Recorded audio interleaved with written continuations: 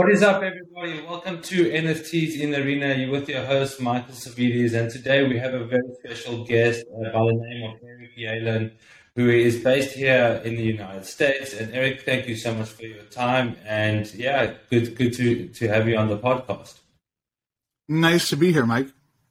Yeah, thank you for your time. So just jumping straight into it. So for those of you that don't know who Eric is, he, in my opinion and in my words, he's a seasoned veteran when it comes to business and helping companies, existing as well as new companies, achieve their market leadership with traditional, unique, and advanced strategies, with a host of industry experiences. And what Eric is currently working on now, he's the owner of CogniLogic FX, and we'll jump into that, what that is and what he's doing. But mainly focused around business development, brand strategy, and helping influencers and businesses generate exponential growth and revenues by leveraging blockchain technology, looking at NFTs, DeFi, growth hacking, and the likes, all within the crypto space as well as in Web3. And the next thing that I really want to explore is also this whole idea that Eric has obviously constructed an ideating and essentially creating called megafluence, which is essentially this convergence and this dovetailing of the various metaverses that will eventually and are being developed now and materialize in the future. So Eric, the first thing that I wanted to jump into is obviously CogniLogic FX.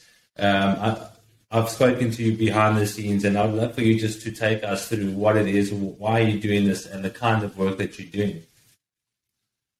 Well, I've been on this entrepreneurial journey for a long, long time. I actually started all the way back in high school, which was in the late 70s. And I was in junior achievements. And in those days, you would actually start your own company. You'd elect officers. You'd sell stock. You'd create a product. So I started very, very early on that. But in everything that I've done along the way, I've always done things, I think, a little bit differently than a lot of the people around me. A lot of people I always saw making a lot of emotional decisions. They would jump into things maybe a little bit too quick, and I've not necessarily been that way. It's not like I'm slow and methodical, but I use my cognitive thinking abilities. I come up with logical solutions, and the end result, more often than not, nothing's 100%, but more often than not, it has positive effects. So CogniLogic FX is a mashup of those words, cognitive, logical, and effects. Fantastic. And the work that you're doing and the companies that you are helping, I know you've told me about some of the startups that you're helping advise.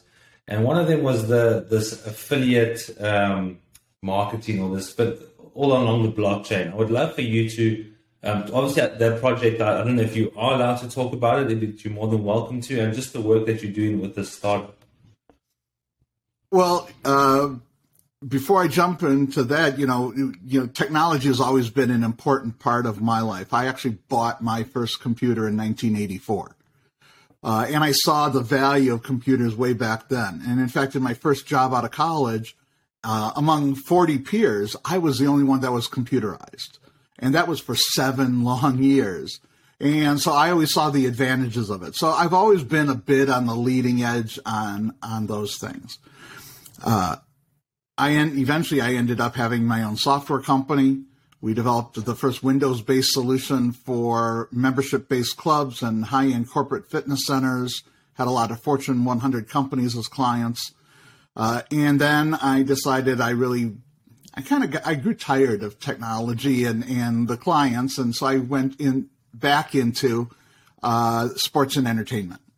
So I did that until 2014, and then unfortunately I got sick and stopped working completely, and now I'm kind of coming back. But to get to where you wanted to go on this, one of the things that intrigued me was this whole thing on blockchain. It was definitely as revolutionary as just the PC. And, we've seen some major things in the last 30, 40 years that have been absolutely disruptive, and obviously blockchain technology is one of them.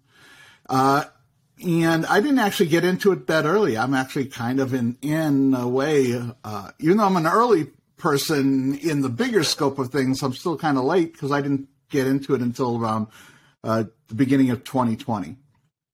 Yeah, that is pretty new into the industry, because I mean, obviously the ideation of blockchain and also cryptocurrency has been around for a while. But I do think that it's super fascinating to see someone where you obviously, I mean, you got into technology very early on, obviously well ahead of my time.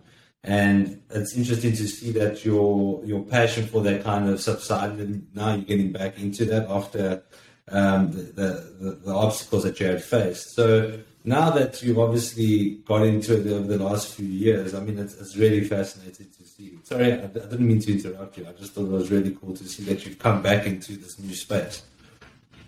Well, and along the way, how did I get into blockchain and crypto? Well, just like everybody else, I started investing in crypto. But then I started talking to people and getting to know some different things that were going on. And I don't exactly remember how the connection was made, but I met a startup in California that was doing some very interesting things in a variety of different areas in the blockchain space. And I like their philosophies a lot. And, it's very important, I think, to be aligned with your own value system. And definitely their values and my values were very similar. So some of the things that they were working on were very traditional, metaverse type projects, 3D virtual reality type things. But they'd gone a couple steps further. They were working in some augmented reality things, such as developing a driving app that could use the AR glasses and do a heads-up display. Developing an air car they're working on right now, so that you don't have to worry about traveling on the roads. They developed a blockchain, and their concept on the blockchain is very futuristic because the world isn't really ready for it yet. It's the fact that right now in the metaverses, everything is very isolated. You can do something in one metaverse, but the assets that you deal with in one metaverse can't be easily transferred. In fact, they can't really be transferred at all. You'd have to sell assets in one to buy assets in another. And, the whole idea is, especially when you think about something like in the fashion world, so people like to show off what they own. So that's the idea of why is Nike so involved with the whole NFT and metaverse space. Well, it's because you want to maybe buy that custom pair of Nike digital shoes, but you want to wear them on your augmented virtual reality self. And then you want to go to a particular metaverse and show it off to everybody. But then if you grow tired, you want to go and do something else, just like we all do. We go bar hopping, as an example. Well, how can you go bar hopping in your Nike shoes from metaverse to metaverse to metaverse? Well, right now you can't. There's no interoperability. So one of the problems that they found was, what they were trying to address was the fact that for that type of instantaneous capability to go from metaverse to metaverse, the current consensus models are just way too slow. Proof of work is way too expensive. Proof of stake is great, but it's still slower. And how do you make it literally milliseconds? And real time. Yeah. And there's going to be some efforts in that. So they've developed their own consensus model called proof of trust. And now they're starting to, find developers who are interested in building on top of that proof of trust consensus model. Then they're doing things like built into that particular blockchain is the capability of managing third-party sales. So right now, as we all know, if you want to create a metaverse or an NFT, I can go through a centralized exchange like an OpenSea, but what I can't do is find somebody else to sell it for me and then pay them a commission. There's no tracking mechanisms. So in the space that exists out there, there's places like ClickBank, which are an affiliate marketplace. And what do they sell? They sell digital products and physical products. But what about DeFi products? So one of the problems that we definitely see in the space right now is the fact that there's a lot of phenomenal products that we'll never see because they don't have the right promoters. First is there's a lot of garbage out there right now that find the right promoters and they get traction. And so the developers, they make a lot of money off of a lot of crap, but they hurt a lot of people in the long run. So the idea is, and by the way, that can happen. It doesn't matter. It's not just this space. That happens with physical products and digital products too. Regardless of whatever industry. Right. So it's not an indictment of the space. It's the fact that, again, it takes promotion, it takes marketing, it takes effort, and you can't do it all yourself. Especially, in this space, it's not like we have, not everyone is putting $20-30 billion into metaverses or like Meta or Nike or whatever. Most of these companies are small startups. So how do they get the word out? How do they promote? Well, the idea would be affiliate marketing, because then you have tens of thousands of people across the globe interested maybe in selling your product or service and earning a commission. But there's no real way to track it right now for the DeFi space. So this blockchain can do that as well. So those are some of the things that I thought were interesting. And we get involved with some other projects as well. But that's the one that, between that and dealing with the NFTs and my philosophy on NFTs, this particular group of guys we had alignment with, and they really didn't have any marketing people. And so I kind of created a relationship. And it's so funny that you bring this up, and this whole merging of these metaverses and jumping between the different avatar worlds, as some would say, and wearing this apparel that you purchased from a brand like Nike. And I think when we had initially spoken to each other before this, we had touched on the whole movement of Nike actually generating close to $200 million in NFTs. And I actually had a guest on just prior to having you on here, a lady by the name of Tally Friedman. She works for NFT Basel. And what NFT Basel effectively is this community and this event-like culture where they demonstrate in-person and digital ways of NFTs. So like they have NFT Art Basel in Miami in November, and they have various other events. And we were speaking about how people are leveraging this technology to even attend weddings now. Like obviously COVID had propelled this innovation of technology, I do believe, and allowing people to attend events virtually. But she actually had hosted a friend's wedding in the metaverse, and then it allowed people from all around the world to take part in that. And now I'm starting to see how actually advanced the space is already. I don't think people actually understand, but there is obviously a lot of room to make, and I'm sure you can attest to that. And like obviously when it comes to creating organizations and creating companies within this, there's a lot of technological facets that come part of this. And you were talking to me about brand identity management and brand identity protection. And it's something that I had not really understood before. And I would love for you to maybe take us through how you see it and where you see it in this being applied, and the general necessity of brand identity protection and management. Well, so a long time ago, I kind of created my own concept regarding branding, because I think most people don't really understand what branding is. A lot of people will say, hey, I got this great brand, and what they show me is a logo. And a logo isn't a brand. It's just a graphic representation of a brand. Just like, unless you're an artist, the digital image that most people associate with NFTs is not what the NFT is all about. It's just ideally, it's just a graphic representation of what the NFT is all about.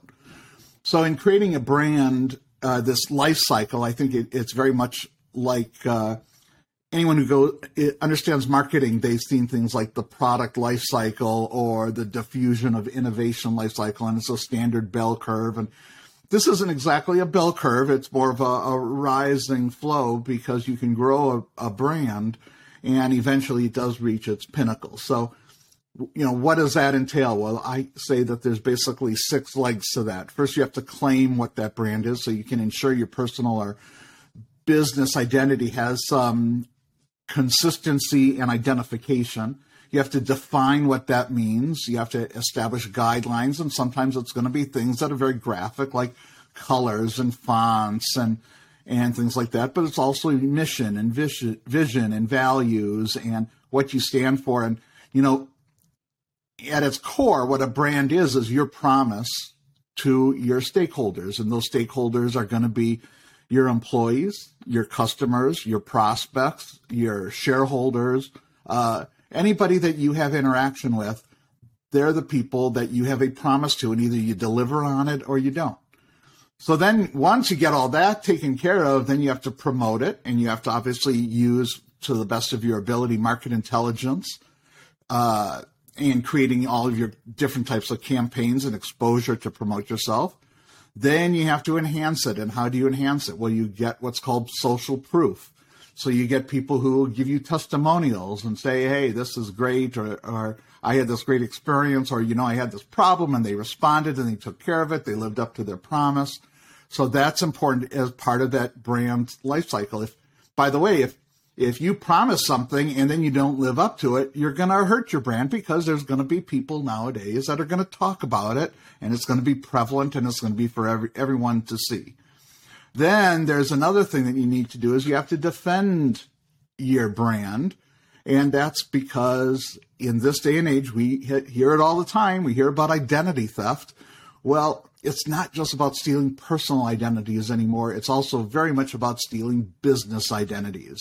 So you have to understand the different things that you need to do to protect that. And a lot of that is also, by the way, since we're in the technology sector, it's the things that we do behind the scenes to protect our data from hackers and things like that. And that's obviously very important for small business. And then it's just understanding what you need to do to comply with the laws and regulations. So, in the protecting of, your customers and their personal identifiable information and all of that. So those are the aspects of the brand identity life cycle. And I think most people, they just don't think about all of those things. Now, where it's important with NFTs, and I think we had this discussion the other day, is that a lot of NFTs, they don't think about branding in their implementation. They go, and because they're so early in it, they say, hey, let's get into the space so that we can be a pioneer and a leader in it. But then they don't think about how it can be coordinated or can impact the overall brand that the company has been trying to establish. And along the way, what they do is they get perceived as doing a money grab. A great example of that, quite frankly, is in a lot of people in sports and entertainment. I think if you actually look at the NASCAR community, some of the biggest players, they formed a consortium to promote NASCAR. But they missed the boat completely, and then you go on the Twitterverse, and all of the NASCAR fans are just slamming these people left and right. What is it that they did? What did they actually do? What did they actually do that you feel like agitated and the fans, first of all, came under? Why did they come under so much scrutiny? Because basically what they created was a quote-unquote digital image collectible. And a lot of people, especially in that particular community, are not necessarily going to perceive that to be that much of a value. And what the community of NASCAR fans is thinking is relationships. They're seeking that community. And that's missing what the whole point of NFTs, where the value is, and that's in the utility. It's creating that smart contract. It's having an NFT represent tangible goods, physical goods, digital goods, tickets to events, special opportunities. You can do so much to build a community, and they didn't give that any thought. And you know how important that actually is. I mean, we see it not only in NASCAR. I mean, obviously you brought this to my attention, but we see it in many sports where the brands and the organizations in which are obviously running these teams are so disengaged with the fans and actually realizing what the fans want. Because, like, I think you make a good point there. They probably didn't read the room and actually understand that maybe their demographic or their fans, it's obviously somewhat of a niche, is not as tech savvy and would prefer something more in-person and tangible. And it's funny because when I was speaking to Talia about it, she was also saying that even though the artists that will create physical canvases now, they're trying to also get ways in which to authenticate their artwork by utilizing NFCs, these non-fungible, these chips, obviously to validate that. And now they're almost coagulating those, the digital asset and the physical asset. And what that is doing is creating the utility beyond the sale of the first digital collectible, because now the physical asset, there's more tangible meaning to it. And I think it can be applied to sports. And obviously you have a lot of experience in sports. So like my question to you would be is, with NFTs now and the whole the blockchain technology propelling, where do you see the best suited place for NFTs in sports? Well, so as you're well aware, there was a big change in the United States with the NCAA and changing the rules regarding what amateur athletes can do to take advantage of their success. And they can obviously now monetize their name, image, and likeness. So the question is, let's face it, 99% of these athletes, once college is over, they're done as a thought, maybe a thought leader in their space, because they're not going to be part of that environment. So do they create an NFT now to just generate income off of their current name, image, and likeness, or do they think about it for their post-collegiate career? And in doing that, what they really should be doing is using an NFT as a vehicle to create an entire business. So the people that want to make this long-term and actually have that NFT, a college athlete can create an NFT today. Somebody's going to go and buy it and do something with it. But is it really an investment? Well, the likelihood is 10 years from now, that NFT is going to be worthless. No one's going to care about it anymore. So how do you make sure that the NFT that you provide today has value tomorrow? The only way you can do that is to build a brand for yourself. And it doesn't matter what sport you're in. It doesn't matter if it's a major sport or a minor sport. There's going to be an audience for you and your talents and abilities, so you can build a business around it. Now, maybe you're not going to build the business around your athletic career. Maybe it's going to be about your academic career ultimately, because you're going to get into business or politics or whatever it is. Yeah. Well, if you think about that now, you can still build the NFT correctly now. And it's about building a brand and building that business. And the NFT is just a means to promote it and generate money off of it. Yeah, I think that is an interesting take on it, because you're quite right. And I'm also of the same opinion that high-end athletes, 99% of them actually don't make it to where they actually want to go, because it's incredibly competitive, as well as you have to be very talented mixed with hard work. And I can definitely see the value in that. And I find it interesting that even though an athlete now, amateur athlete or a college athlete that may or may not have potential to make it to the big leagues, will create an NFT. And like you're saying, in the future, what will the value of that NFT be? But I think it comes down to the way in which the athlete builds their brand, like you're saying, and because even though an athlete may not become a professional athlete, he may go on to do something very reputable. And now that NFT in which they've created at such a young age will still hold value, but just in a different. I think I always like to say the beauty's in the eye of the beholder. So whoever sees value in that NFT in the future will obviously be very relevant to that. I do see a lot of athletes trying to take advantage of the NIL now, like you quite said, and obviously trying to monetize their name, image, and likeness. Yesterday, I actually went to the USC versus Rice game at the Coliseum. It was a quite interesting game to see. And you kind of think to yourself, out of all these athletes that are on the field right now, which one of the few would actually make it to the NFL, for example? And what are they doing now to actually monetize their brand, the existing brand, for the future state of wherever they're going to end up? I mean, I know you also have a lot of experience working with golfers. And I think there's something that is a space that is, I think, a lot more different because it is an individual sport, and I think the reliance on the branding of that particular athlete is heavily reliant on that athlete to push that agenda. Like, do you see that there will be a difference in NFTs for athletes that are competing in the team level compared to individual sports like golf or tennis? I think the difference is only going to be that a sport like golf or tennis or basketball are very much participatory sports that a lot of people engage in on a regular basis.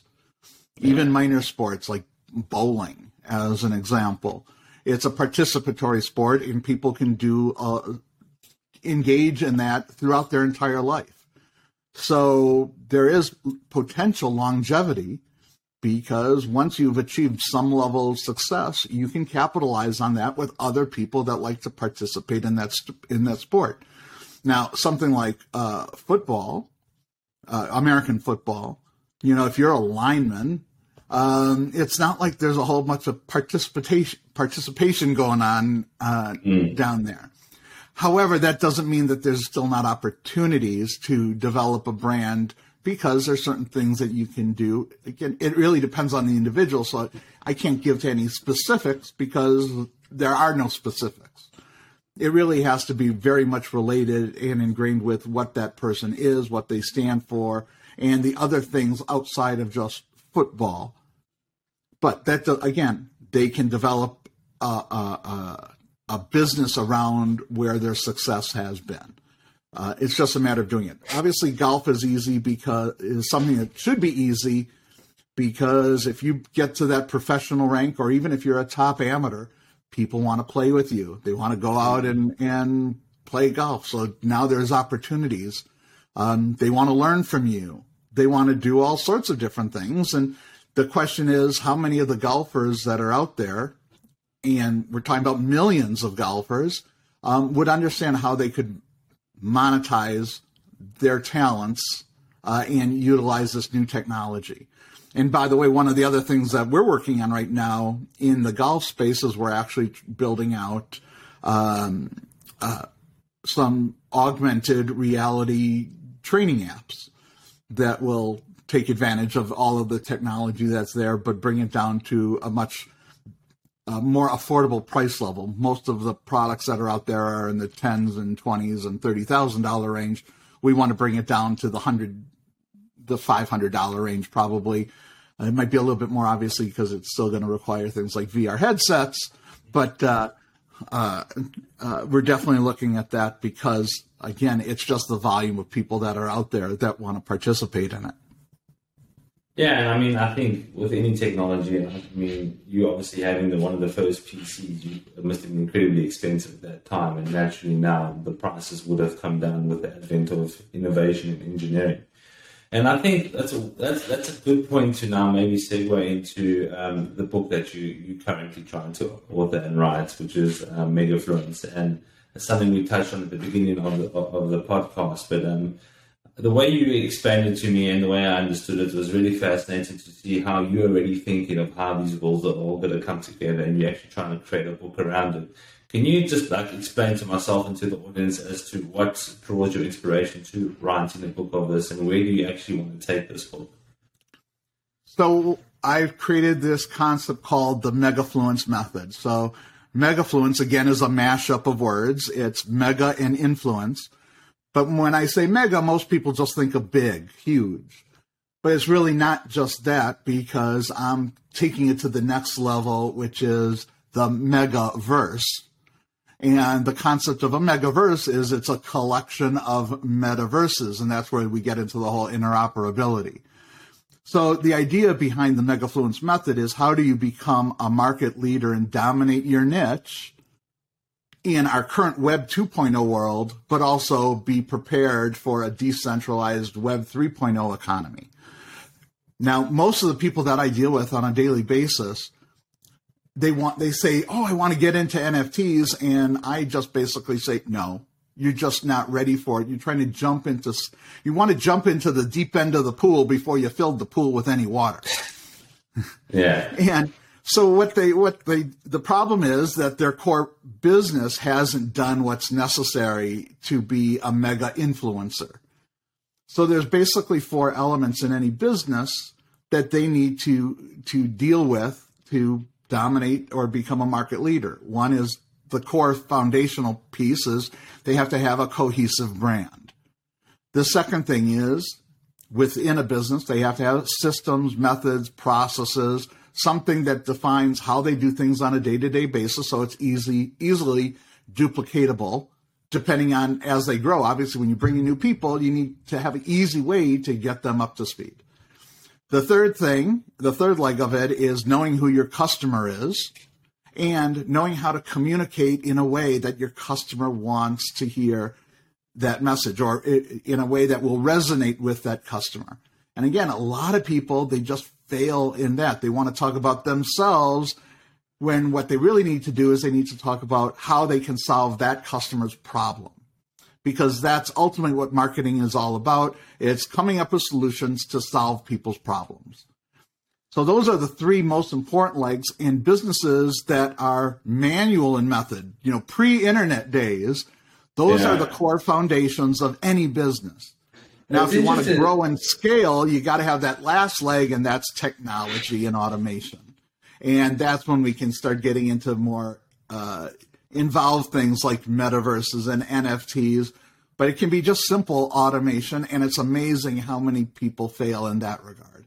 So it's taking all of those pieces together and looking at the complete history of influence and how it's developed through the years, why blockchain has become so important, which, by the way, a lot of it has to do with the devolution of trust. Nowadays, and there's the Edelman Trust Barometer. It's a company that has done a global research project on how people feel over the last 20-some years. And every year they see that all of these ways that, all relationships, we just lack trust anymore. And so what do we have to do to bring that back? Well, the nice thing about the blockchain is it's public, it's transparent, it's authentic, it's immutable, and so it can help build that trust. Obviously, it still requires the right players and it requires the right value systems, but that's one of the reasons why blockchain, I think, is so exciting. So we try to take everyone on that complete journey. You said something there and it really resonates with me based on a video that I had watched yesterday. It was of Steve Jobs when he had returned to Apple, I think in 1997. And I don't know when this event was, but like he always used to obviously talk in front of audiences and obviously communicate his vision and what he wants to do. And at that time when he had come into Apple, you all know more than me, the company was really struggling. I think it was just after the acquisition of Next that brought him back in. And he was kind of having questions coming from the audience, and someone came on, I wouldn't say aggressively, but they came in almost to find a way to ridicule him and question him. And they were kind of questioning the technology and what he's actually going to bring different now the second time around, because obviously the way it ended the first time wasn't very good for the organization.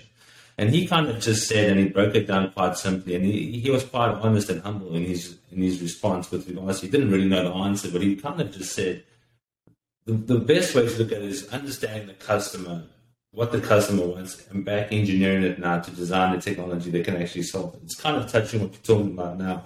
And he just said in a few simple lines, and I was like, if that doesn't get the message across as to how businesses become successful, is understanding the customer and not designing the technology and assuming that the customer would want that.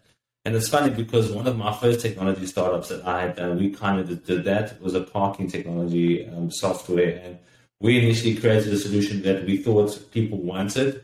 And after going live into the market, we realized that there is a problem to be solved, but the solution which we had created needed to be iterated and actually changed to actually adhere to what customers wanted.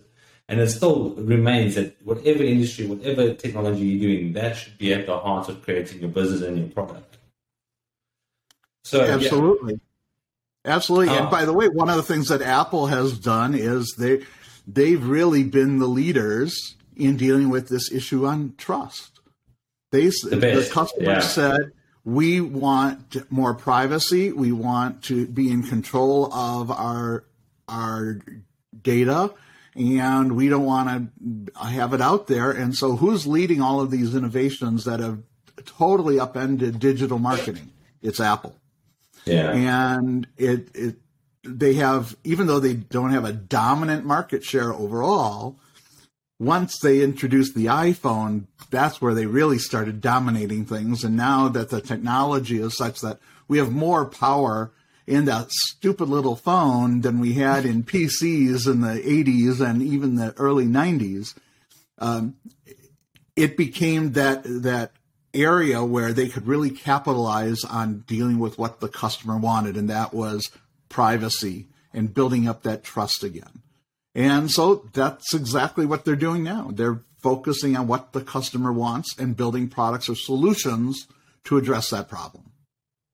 Yeah, I think Apple's a prime example of an organization that is just continuously adapting to the times and listening to what people want. Although they're creating trends, I mean, Steve Jobs was caught saying that people, like what I think it was the iPod, people didn't know what they wanted until they actually presented it to them, which is obviously kind of interesting. You can't do that all the time, but obviously he was an extraordinary individual that had a vision like no other. So, Eric, we are coming to the end of the podcast, but there is one last thing that I wanted to ask you. So, obviously now, and I'd love to have you back on if you were willing to do that. And I do know that we would potentially be trying to find ways in which we can collaborate with SportsFinder. But anything that you think that the audience should be looking at, anything now, particularly with, for example, the merge of Ethereum happening, like what is something that you're most excited about or most concerned about within the Web3 space? Well, I just think that when people, I'm not talking about the people who are in the industry, because I think the people in the industry generally understand it. The question is, do they approach it, or do they capitalize on what they understand? When it comes to NFTs, I think that the focus has to get away from creating 10,000 item collections of digital images and focus more on utility. I think the name of the game going forward is going to be utility, utility, utility. And I think that what makes Ethereum itself a great blockchain is, when you think about it, it really is the utilitarian crypto that's out there. It's the underlying blockchain for the entire legacy financial industry, as an example. So, and obviously it's pretty much dominating the NFT space. So think about the utility, build a brand based on that utility, and use that to enhance the value and make sure that whatever you're creating has long-lasting presence and isn't out there just to make a quick buck. Couldn't have ended off better. So again, thank you so much, everyone that's listening, everyone that's watching. Please like, share, and subscribe to our YouTube channel as well as all of our socials. I will put Eric's information in the description in the YouTube channel. Please do reach out if you have any questions or if you want to get in contact with Eric. He's working on some very cool things, as we've quite rightly mentioned on the podcast. Eric, thank you so much for your time. I really appreciate it. And I really appreciate your insight and helping us actually educate our audience, because there is people that are trying to get into this space and trying to learn about it. And I think the best way to do it is just to share information and have our opinions communicated on platforms like this.